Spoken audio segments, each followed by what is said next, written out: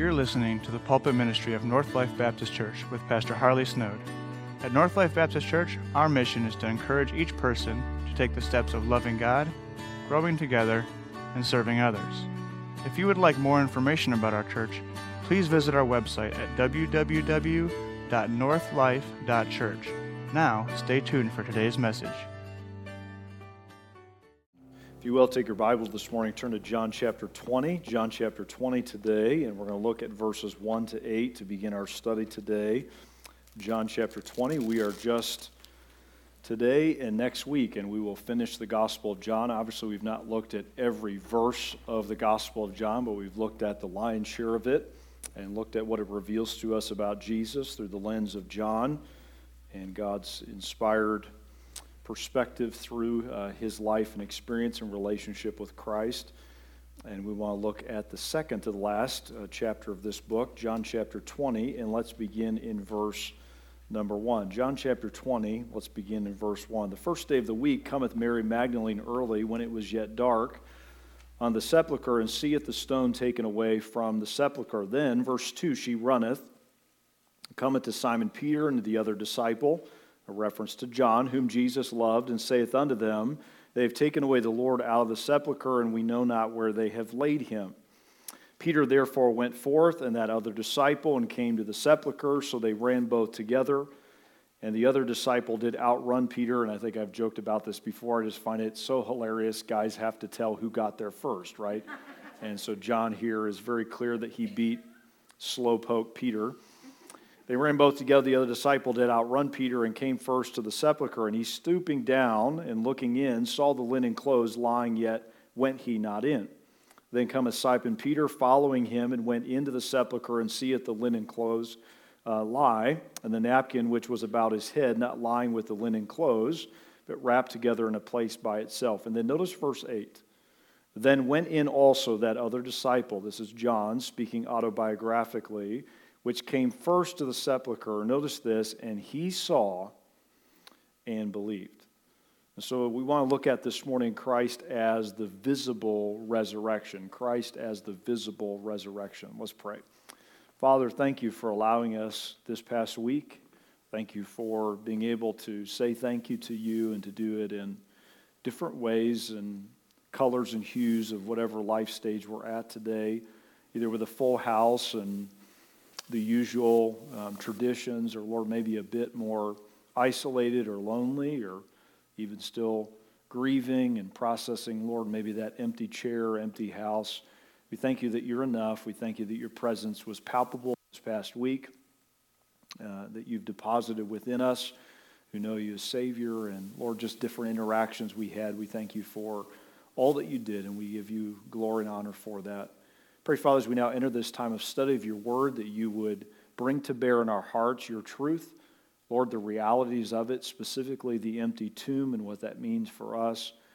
And Lord, may we identify today where there are barriers between us and you, things that hinder our fellowship and our relationship with you, that, Lord, we have no excuse to tolerate and entertain in light of the empty tomb and the power of the resurrection. Pray that you would stir and move in us, strengthen us, challenge us, encourage us, we pray, for the faithful adherence of your word. In Christ's name, amen. I saw this picture the other day, so here's the picture, and then here was the caption that shows you how we view things through different perspectives. The title of this picture was "The World's Smallest Cow," a cow that can stand on the top of a fence post. Now, when you first look at the picture, it kind of looks like that, but we all know that it's all in your perspective, right? The world's smallest cow. Probably not. If you climbed over that fence and got up next to that Holstein, you would realize it's not as small as it looks from the camera lens. Can I just tell you, as it relates to the resurrection of Jesus Christ, that the further we get from it, not just date-wise, the empty tomb, we're now at least approaching, if not surpassed, 2,000 years since Jesus came out of that tomb. And the further we get from that as God's people, it tends to shrink or be diminished, not in its intrinsic power and significance, but in our perception of it. Also, for a lot of us in the room, we've been saved now for many years, right? decades and decades. Some of us are newer to the faith, but a lot of us are not. And as you move further away from it, if we're not careful, also we move further away from the Jesus who came out of that tomb and all that that means for us as the risen and living Savior. And so we want to talk about today how Christ here in the text reveals himself not just to these disciples, but to us, anew and afresh, as the visible, resurrected power of God for us. And so nowhere do we probably underappreciate the incarnation of Jesus more than where we underappreciate his resurrection. And there's a lot of significance connected to his resurrection that we need to be open to rethinking. Now, if you read the Gospels, Matthew's account, we're now in Matthew, right, in our being disciples of Jesus this year. We're now in the Gospel of Matthew, and you read through Matthew and Mark and Luke and John. Each of them have different emphases or colors or hues of the Gospel story that uniquely together give us the 4D, if you will, version of the incarnation. And John's Gospel specifically is about belief. It's about that God and Jesus specifically is who he claimed to be. So John here ends his account on a high note of not just he heard about the resurrection of Jesus, but he saw it with his own two eyes.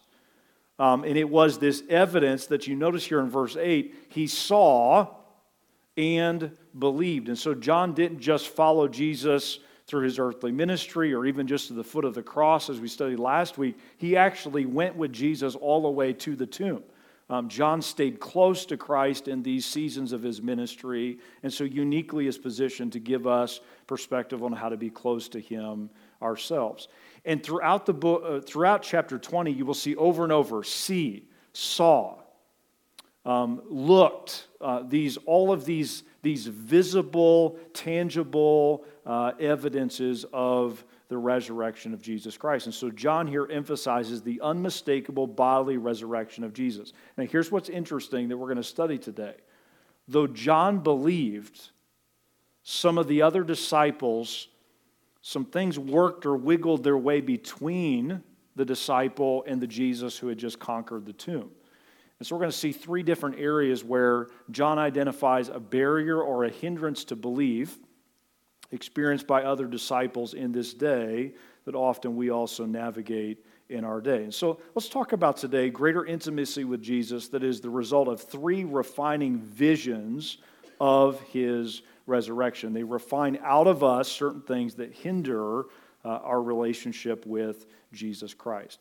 All right, let's talk first of all about areas of our lives where Jesus' visible resurrection gives to us his power and his presence to overcome theories that creep into our minds. Now, if you go down to verse 15, we'll look at the interluding verses in just a moment. But notice in verse 15, Jesus appears. Mary doesn't know who it is. And I want you to notice, we'll come back to that in just a moment, one little word in the middle of verse 15. So Jesus saith unto her, Woman, why weepest thou? Whom seekest thou? Notice these next few words. She, supposing him to be a gardener, saith unto him.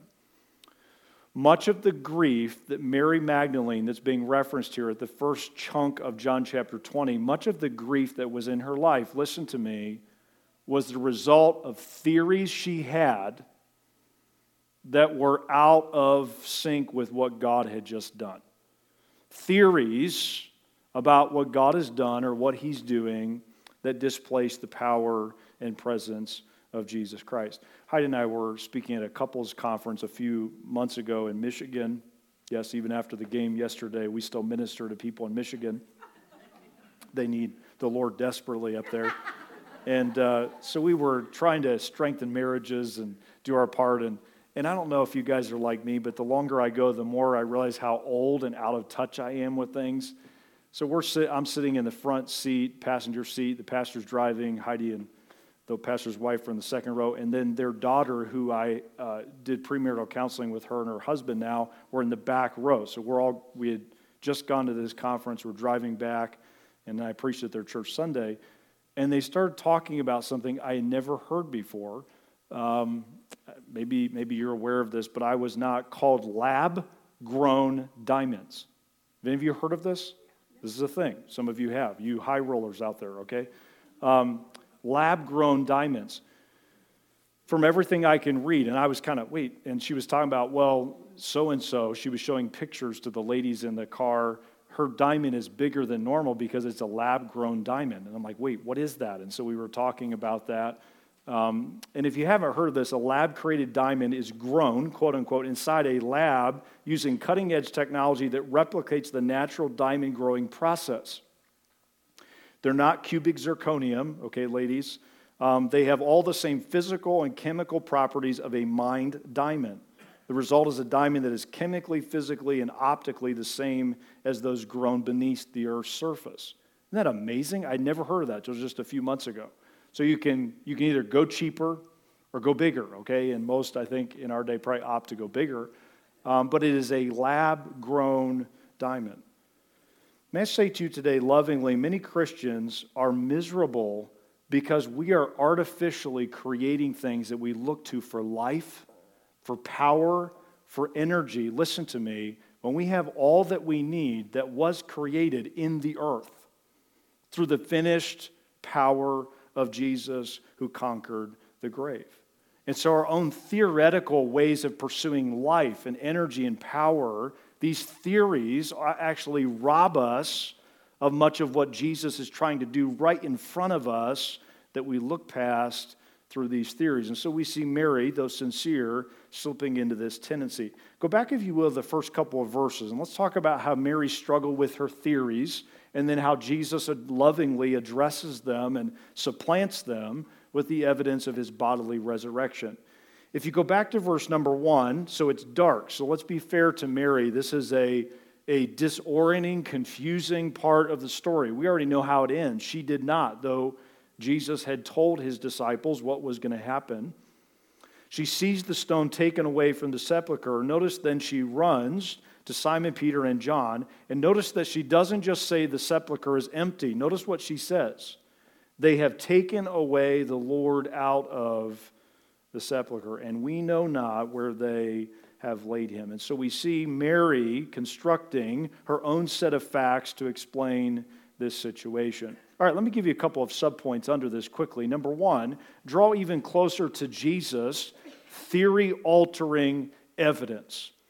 So Jesus wants to present to us as his followers evidence that alters our theories, that changes our outlook from what we have constructed to what clearly he has done through his resurrection power. Draw even closer to Jesus' theory-altering evidence.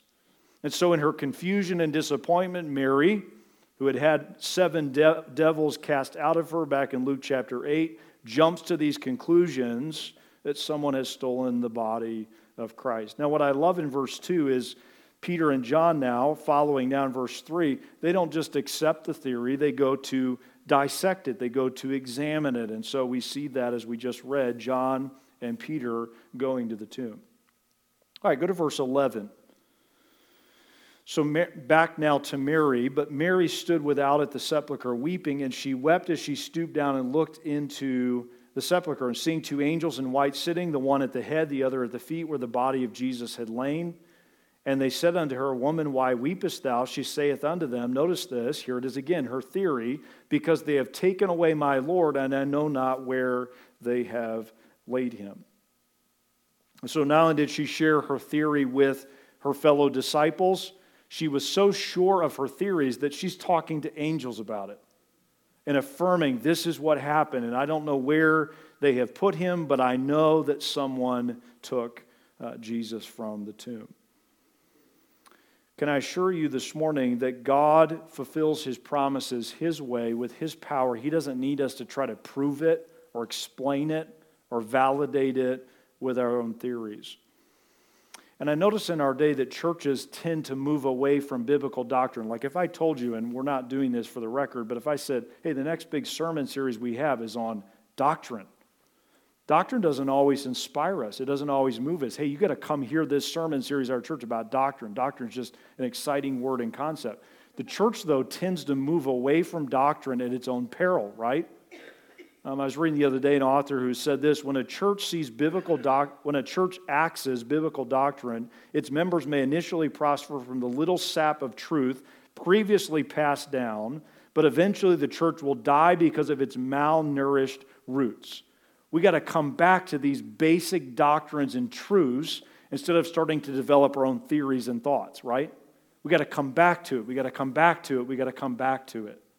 And nowhere do we need to keep coming back to doctrine than the doctrine that Jesus conquered death, He conquered hell, and He gives to us new life.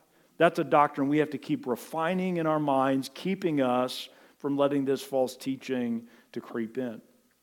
Now, there's a little question, rhetorical question in verse 13 that we also need to ask ourselves. Look at verse 13. These two angels in white, they're sitting, one at the head and the other at the feet of where the body of Jesus would have been laid. And they say unto her, whether they said it in unison or one said part, the other said another, or just one listened and one spoke. Notice this question, woman, why weepest thou? Why weepest thou? May I say to you today, when we rely upon our own theories divorced from the resurrection of Jesus Christ, we will always tolerate and accept unnecessary sorrow.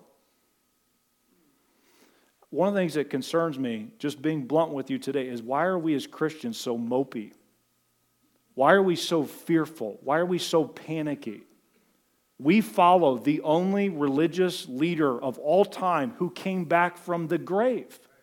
We go to visit his grave because it's empty. No one else has that. No one else claims that. And so this theoretical view of life and how to get energy and power and maybe the loss of it in our lives creates unnecessary sorrow. Don't tolerate it. Don't accept it. Put new and afresh your belief into Jesus who is alive. All right, go to verse 14. So they ask her this question. She responds again with her theory in verse 13. And when she had thus said, she turned herself back and saw Jesus standing, notice this, and knew not that it was Jesus. Number 2, jot this down. So draw even closer to Jesus' theory-altering evidence. Number 2, draw even closer to Jesus' theory-altering revelation. So he not only alters our theory with evidence, number 2, he alters it with fresh revelation. I don't know what Mary was thinking, but I would guess it would have something of this vibe, these two words, it's over. It's over. It's over. And here we have Jesus showing up and saying the exact opposite is true. In fact, this is the culmination of everything I've been building to. Isn't it funny how we view stuff, man, this is a dead end. It's over. And that's the very place where God has been bringing everything to. The resurrection is not an epilogue. It's not like just a closing little capstone on the story. We got to end it with they lived happily ever after. The whole incarnation, everything has been building to this moment. And when she most felt like it was over was actually when Jesus was most revealing his power and his presence. And so here we see in verse 14, she's so overcome with sorrow and grief and these theories that generated and sustained that grief that she doesn't even recognize Jesus. And so we see him asking her the same question that was just asked by the angels. And notice her response, as we alluded to earlier. She, supposing him to be a gardener, verse 15, saith unto him, Sir, if thou hast borne him hence, tell me where thou hast laid him, and I will take him away. One of the things that happens between us and Jesus when we run with theories instead of the truths of God's word as revealed in his word is we get to the point we don't even recognize him. Aren't you amazed by how much religion claims Christ, tries to associate with him, and yet so egregiously misrepresents him? And so we need God's word. We need God's truth to guide our view of all that's going on in our world, not just our theories. And so Mary doesn't even recognize Jesus because of these theories in her heart and mind. And here's what's funny to me is one theory leads to another. She supposes they took the body. Now she supposes that Jesus is just a gardener. And therefore, maybe supposedly he took the body. One theory leads to another, and one conspiracy leads to another. And in the process, we miss all that God is revealing. All right, verse 16. I love this part of the story. Jesus saith unto her, Mary. She turned herself and said unto him, Rabboni, which is to say, master. Now Mary sees or hears in verse 16 a familiar voice, a voice that soothes her heart and pushes back against all her worst fears and theories. And she recognizes that is Jesus. It's interesting that the first person to hear Jesus in his resurrected body speak was a woman. I don't want us to misunderstand that or underappreciate that, how significant that was in this culture, in this day, that Jesus would first speak to a woman. In this day, one author said, Jesus speaking to a woman, speaking a woman's name as the first word in the new age of grace was an act of incredible significance. He wanted women to know that the old way of denigrating and exploiting and marginalizing one half of his creation was over. God was speaking directly to a woman first. And so we see him coming to her first and soothing her heart, speaking her name. Verse 17, Jesus saith unto her, Touch me not, for I am not yet ascended to my Father, but go to my brethren and say unto them, I ascend unto my Father and to your Father and to my God and to your God. And I think what's happening in verse 17 where he says, Touch me not, is he's basically saying, I'm not just Rabboni, I'm not just a teacher. I am the Son of God. I'm the one who came back from the grave. The relationship now has changed. It's more than just physical in nature. It's spiritual. It's family. There's a closeness that comes as a result of the resurrection. Ian, our oldest, he turned 17 today. Today's his birthday. And that just makes me feel further old and outdated and out of touch that I have almost an 18-year-old in my house and all that goes with that. And yesterday was his birthday party, and we had these big plans. We're going to watch the Buckeyes game. It's going to be fun. And we're going to... And a few of you Michigan fans had fun yesterday, but those Buckeyes in our house did not. But what was funny was watching my two sons, so Ian and I got rather quiet as the game went further along. And then my son Landon, who was born in Michigan, had this like gloating vibe he was giving off, okay?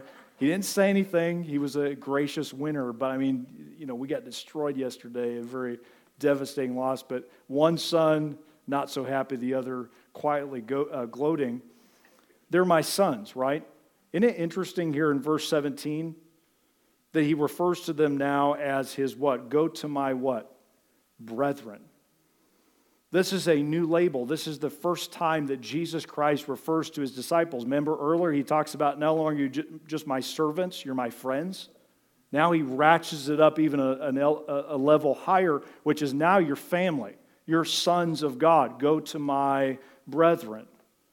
Only possible because of the resurrection of Jesus Christ. An intimate status that was only available to us post-resurrection. Go to my brethren. And then in verse 18, notice her humble response. Mary Magdalene came and told the disciples that she had seen the Lord and that he had spoken these things unto her. Now, we just read that verse almost as if it's just a transition to the next section that we'll get to in a moment, but that's a very significant verse. Because back in verse number 2, what is she telling the disciples? Her what? Her theories. Now she's seen and felt and heard the truth. And so she becomes an apostle to the apostles, not with her theories, but with what Jesus has entrusted her with, the living, risen Savior. And so may we be willing to draw closer to Christ by accepting and trusting and testifying of his revelation, not just our theories. And I was just thinking again back in verse 16, the word Mary. Isn't it amazing to think about this just for a moment of how close Christ wants to be close to us today? We have the one who conquered the grave, who knows our names. Like, that's how powerful and personal this is meant to be between us and Jesus. He came back from the grave not to just rule and reign from an ostracized, elevated throne. He knows our names. He knows our struggles. He knows the heartache represented in this room and those watching online today. He knows us. He is our risen, living Savior. Far too often we allow our grief-generating theories to blind us to what he knows about us as well as what he's trying to reveal to us. I showed this picture earlier in the year. I think it was Easter Sunday maybe. I was in the Holy Land in January, but this is a picture of what is called the Garden Tomb.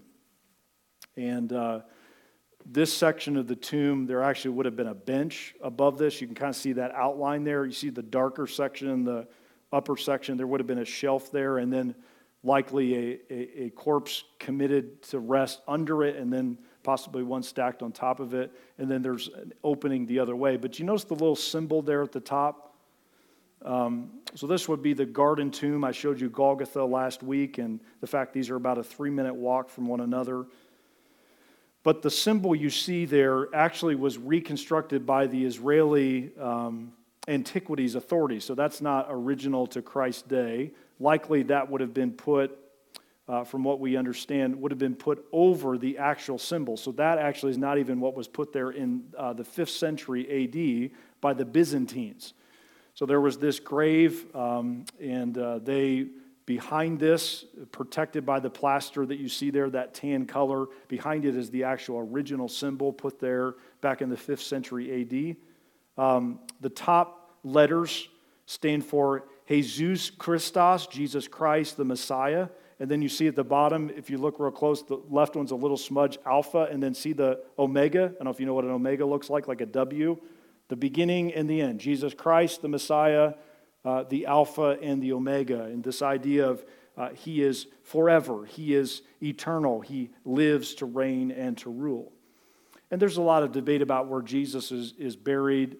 I would maybe lean toward this location, but I can't archaeologically prove that this is where Jesus was buried and resurrected.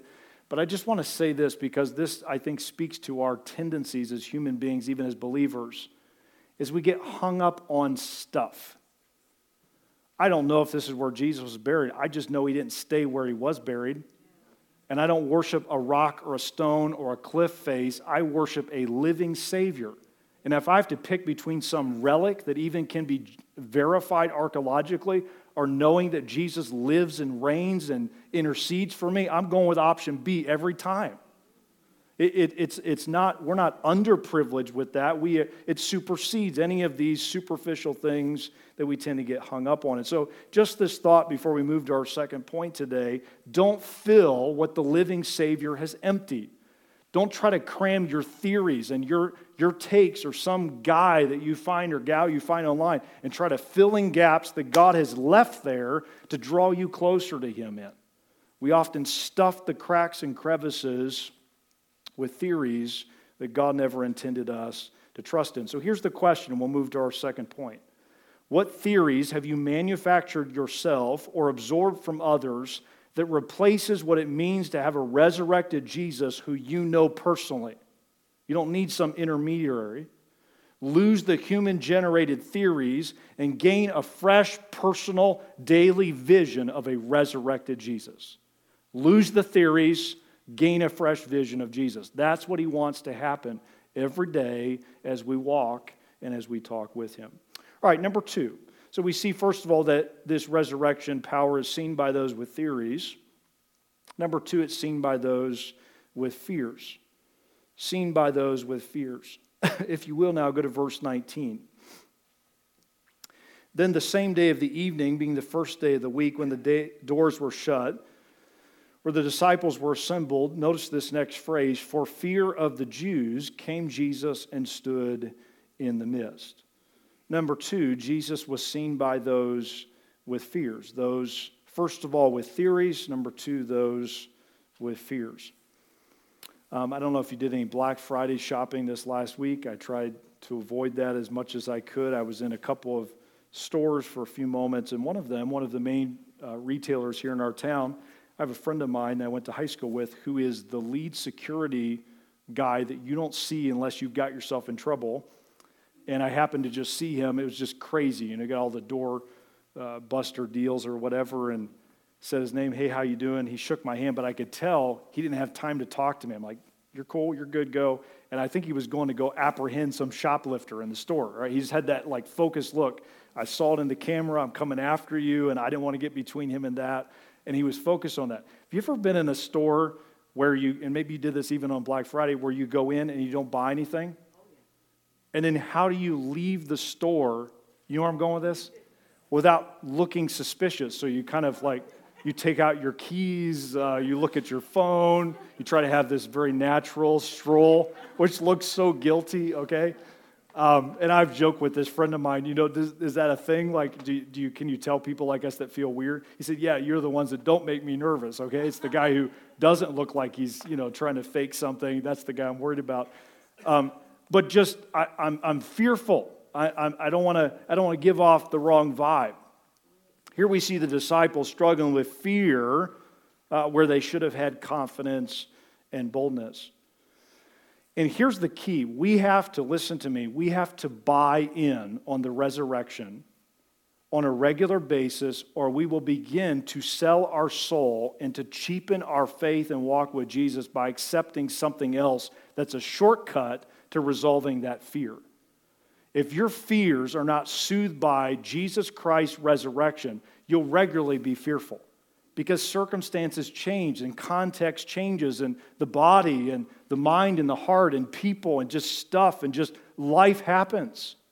And without faith and confidence that's moored in and anchored in the resurrection of Jesus Christ, we will be prone to fearfulness. And so we see these disciples, they got used to Jesus talking to them and doing some miracles and being a part of their day-to-day existence, and they lost that. And so these fears, not just of the lost, but of the Jews that were coming after them, supposedly, are what ruled the day in their hearts. All right, let's talk about two things that, if we'll draw closer to Jesus, it helps us in this area of fear.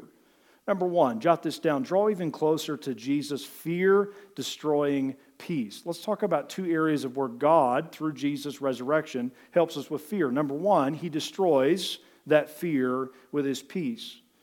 And you notice the end of verse 19, as he comes into this room, locked room, in his glorified body, came and stood in the midst and said unto them, peace, notice this, peace be unto you.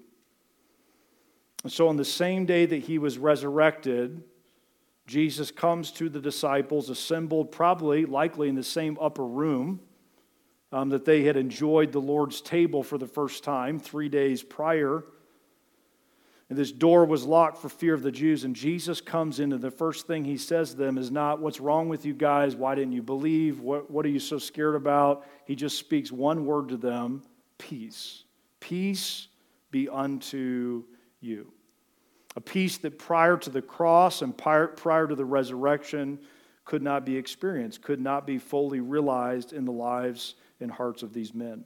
All right, verse 20, and when he had so said, he showed unto them his hands and his side. Then were the disciples glad when they saw the Lord. So after announcing peace to them, he then shows them the marks of his passion, the spear in the side, the wounds in the hands and feet. He gives them evidence that it truly is he, the risen, bodily resurrected Savior that is before them. I don't know how much you laugh. I don't know if laughing is your thing or not. Some of us laugh more than others. Some cry more than others. Some of us do both at the same time. We're not sure why we're laughing or crying, but we're just emotionally moved by something.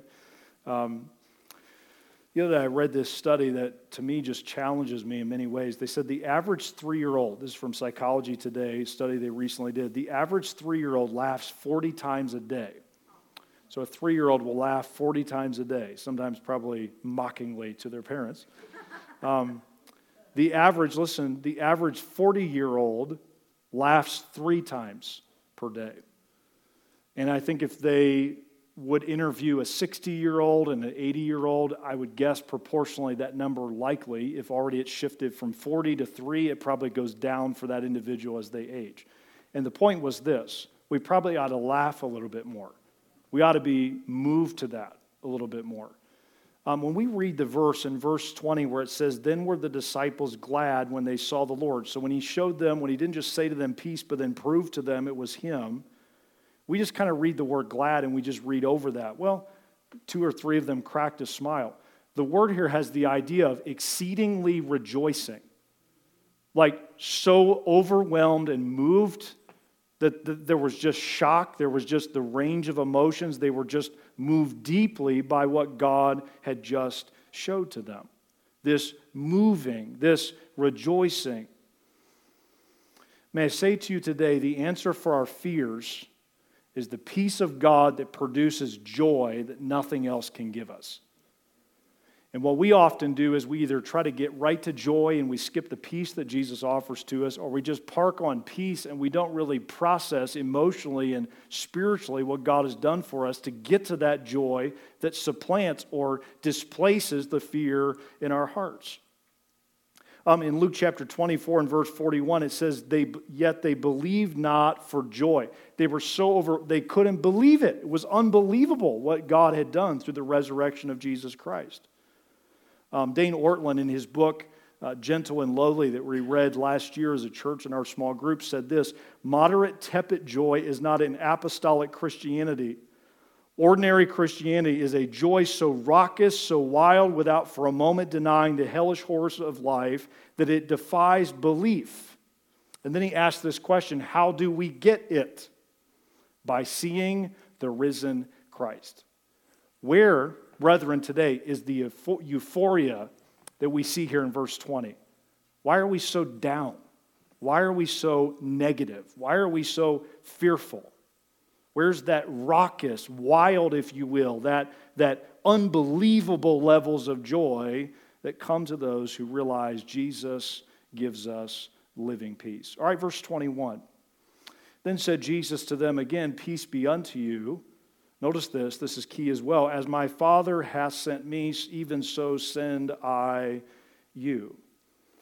And so in verse 21, Christ is careful to say this peace is not just for you, it's also then to be shared with others around you. This empty tomb that displaces fear with peace is meant to be shared with the world. I think that's also often where we struggle with fear. Fear feeds on inactivity, right? A lot of fear is the shadow, it's not the substance. And much of our fear is because, listen to me, we're not doing what we're called to do, and that is to share the peace of God with this world.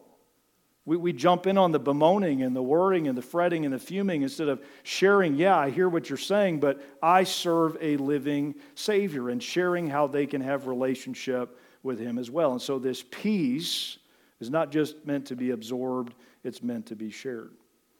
And so the resurrection has certain implications for these disciples. It gave them peace, and it implied a commission. To be peaceless or missionless for us this morning shows where we have fears that have yet to see the risen Savior, or where we need to see Him anew and afresh this morning. And so let this Jesus destroy fear with His peace. Number 2, look here in verse 22. And when He had said this, He breathed on them and saith unto them, receive ye the Holy Ghost. Number 2, draw even closer to Jesus, not only fear-destroying peace, but His fear-destroying spirit. So God gives us peace to help us with our fears through the empty tomb, through the risen Savior. Number 2, He gives to us His Spirit.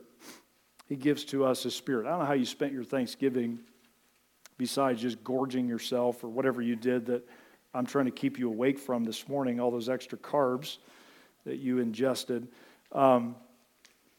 But our family, we went to my dad's and my mom's house, and actually Moses and Cindy, Moses is preaching this weekend out of our church, and so we got to my parents' house, we had dinner together, and then like typical redneck, red-blooded Americans, we went out and shot guns. That was our afternoon, okay? And when I'm talking guns, we are not really rednecks. We don't hunt a lot or anything like that, but for some reason it's what happened. So everybody brought what they had, and we had all kinds of firearms, from a pistol or a BB gun that you couldn't hear it when it shot, to my brother had borrowed an AR-15 from one of his buddies in Pennsylvania. I don't even know if they're allowed to have them in Pennsylvania anymore, so he brought it to Ohio. And so we're and we're shooting up pop cans and just mowing stuff down. It was great, very peaceful. And my parents live out in Carroll County. There's nobody within 50 miles, it feels like, of their house. And just destroying things. It was just a wonderful time together, okay? Can I tell you that God gives to us His Spirit, and we often, listen to me, we treat it like the little ping BB gun, when this Spirit is like the AR-15, it destroys things. The Spirit of God that raised Jesus from the dead, listen to me, is the same Spirit that's inside of us. not just to soothe us with all kinds of positive messaging, but to destroy and to eradicate out of us all this negativity that so floods our hearts. And yet, why is it still there? That's convicting to me today. The fears that grip my heart, the what ifs and the I don't know and maybe this and maybe that and maybe them. When I have the Spirit of God within me, this Spirit that wants to destroy the fear that I am so prone to. And so you notice in verse 22 that he breathes on them. This is kind of an interesting verse. What's this mean? He breathes on them and said unto them, receive ye the Holy Ghost. And so for this new commission that he just gave them in verse 21, he now gives them the power they need to do it. He gives to them the Holy Spirit. And the only way I've been able to dig or parse apart, if you will, this verse, reconciling it with the other passages, is you have in Genesis chapter 2, he breathes into Adam's nostrils the breath of life, right? So you see physically the Spirit of God giving life to man. And so we see at least a parallel here with the new creation, and spiritually now this resurrection power of God is breathed into them. I would tend to lean toward that this reception of the Spirit was an anticipation period of the day of Pentecost where the Holy Spirit fully came. It was a partial, limited gift of knowledge, understanding, and empowerment that they would fully receive, that they had to wait on until Acts chapter 2. But he begins to give them the preview and the anticipatory power that would be theirs to follow through in what God had entrusted to them as his mission and calling. And so much of our fear, just like these men in this room, the fear is of feeling or being powerless. How can we feel powerless when we have a Jesus we follow who gives to us his power, who conquered death? What's left to conquer? If the power of God can overcome the grave, then we have the power of God at our disposal. You could jot down these couple of verses and chew on them on your own time. Romans chapter 8 and verse 11, But if the Spirit of him that raised up Jesus from the dead dwell in you, he that raised up Christ from the dead shall also quicken your mortal bodies by his Spirit that dwelleth in you. The same Spirit that brought Jesus out, Romans 8:11 says, is the same Spirit that is put inside of us the moment we receive Jesus Christ as Savior. And then a second one, 2 Timothy 1:7. God hath not given us the spirit of fear, but of power and of love and of a sound mind. Fear robs us of the soundness of our mind. Fear robs us of the love we should have for God and our neighbor. And God has given us the spirit of power to push back against those things, the same Spirit that raised Jesus from the dead. If the Spirit of God is not enough, you do not appreciate the resurrection of Jesus Christ. It is sufficient. It's more than sufficient to eradicate fear and to give us fresh power. All right, verse 23. He goes on, Whosoever sins you remit, they are remitted unto them, and whosoever sins you retain, they are retained. In verse 23, Jesus here is giving the apostles, and by extension we, the church, the privilege of announcing heaven's terms on how a person can receive forgiveness. If one believes in Christ, he then has the right to announce his forgiveness. We do as his followers to those who trust him. If a person rejects Jesus' sacrifice, then we as a believer can announce that person is not forgiven. That's the weightiness of our mission. It's forgiveness or unforgiveness. What a responsibility we have through the Spirit. A few weeks ago, I was having a conversation with one of our church men. We were having breakfast together, just catching up in a little bit since we had talked much. And we were talking about my sons, their generation, and those who come after. And we were just talking about the concerns we have for them. And we were just kind of observing things that are different in their generation than in ours. And this man would be a generation ahead of me in age, just how things have shifted and changed. And when I look into the eyes of young people today, without the resurrection of Jesus Christ, I tend to give off the vibe of fear. A fear that is not a healthy vigilance and soberness, but it actually, if not careful, could paralyze them, could really hinder their own growth and vitality and vibrancy as they follow God's will for their life. And I was just sharing with this man something God had used to convict me recently. There's a man who's a well-known theologian in our day who's suffering with pancreatic cancer.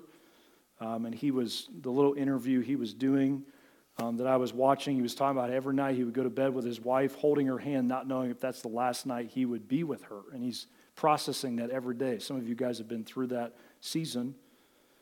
And one of the questions that the interviewer asked of him is he said, what do you say to young people who are worried and fearful about the future?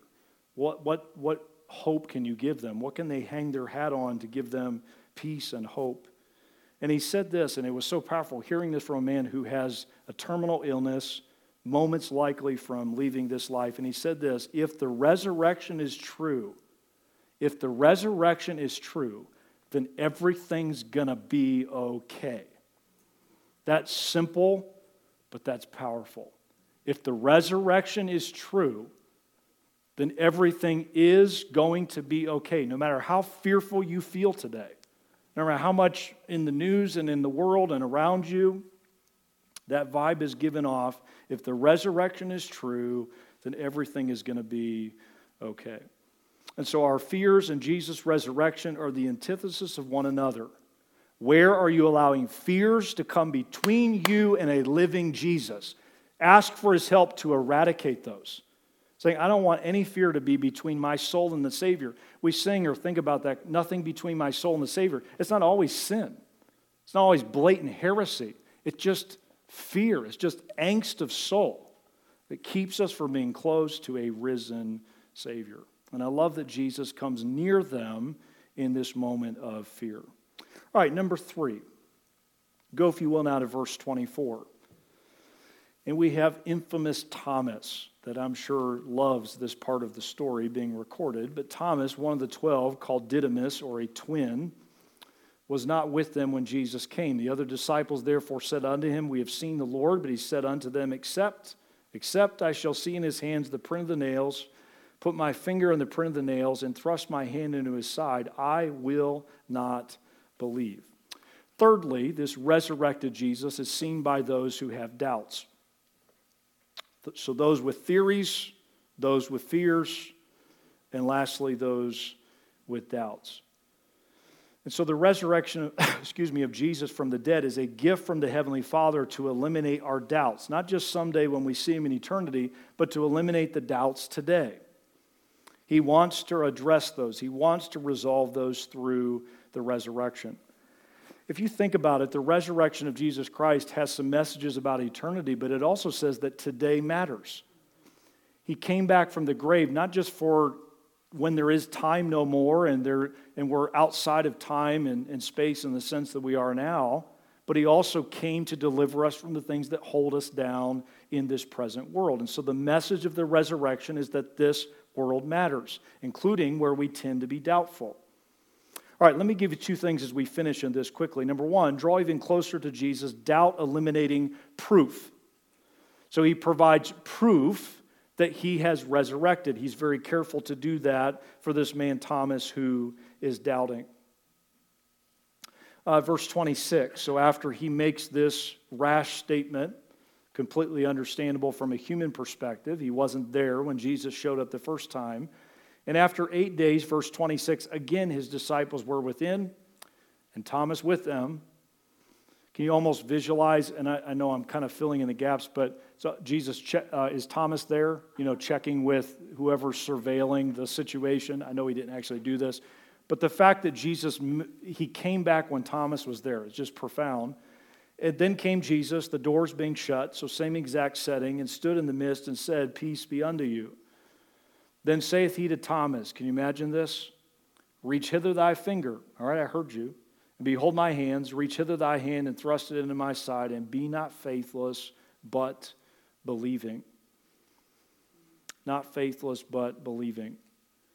You know what's striking to me about verse 27 is Jesus does not come near to Thomas to judge him for his doubts. Listen to me. He comes near him to eliminate his doubts.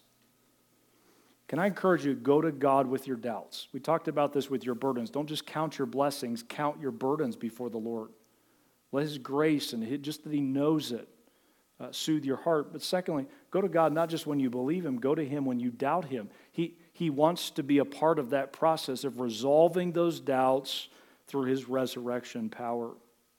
Verse 28, Thomas answered and said unto Him, My Lord and my God. We don't know if Thomas actually did thrust his hand. We don't know if he actually touched the nail prints. I would tend to guess he didn't, would be my thought. As he's overwhelmed with not only what he sees, but the demeanor of Jesus to come near him in this doubtful season and to love him enough and to draw near him when he was most pushing away the realities of the resurrection. He's moved to acknowledge that Jesus is his Lord and his God. All right, lastly, number 2, draw even closer to Jesus, doubt eliminating Scripture. And this is the most important part of our study today because we have access to it this morning. We don't have access to the empty tomb, as we alluded to with the picture. We don't have access to Jesus. We lock all the doors in this building, and He's going to show up this morning in the way that these disciples experienced. But this last part is ours today as well. Verse 29. Jesus saith unto him, Thomas, because thou hast seen me, thou hast believed. Blessed are they, who's he talking about, likely us. Blessed are they that have not seen and yet have believed. Draw even closer to Jesus, doubt eliminating Scripture.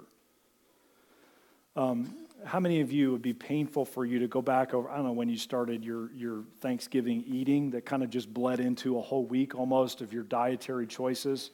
But would it hurt you and maybe make you a little nauseous to list everything you ate? In fact, some of you, I won't ask for raise of hands, but how many of you ate for breakfast like pie or something, and you would never want somebody to know some things you ate, or some random thing that went down your gullet that you don't want anybody to see a replay of? Our mouth is a wide open, it's something that controls us, our appetite, our desires, physically and otherwise. You know, it's also true of our view of God and His power and relevance in our lives. It's more about what we have to say than what God has to say. Our doubts are evidence that we're trusting more in our words or other people's words than God's words. And so what John does here to bring this to conclusion is he reminds us that it is the Word of God, the Word of the living God and the living Savior that eliminates our doubts. Our doubts are always fed by making it more about what human mouths have to say than what God's Word and His living Savior has to say. And so in verse 29, notice that Jesus blesses those who believe in Him without seeing. They just believe what God's Word has to say. Verse 30, and many other signs truly did Jesus in the presence of His disciples. Isn't that interesting to think about? What are those that John's thinking about there, that we have no clue about, we've never heard about, which are not written in this book?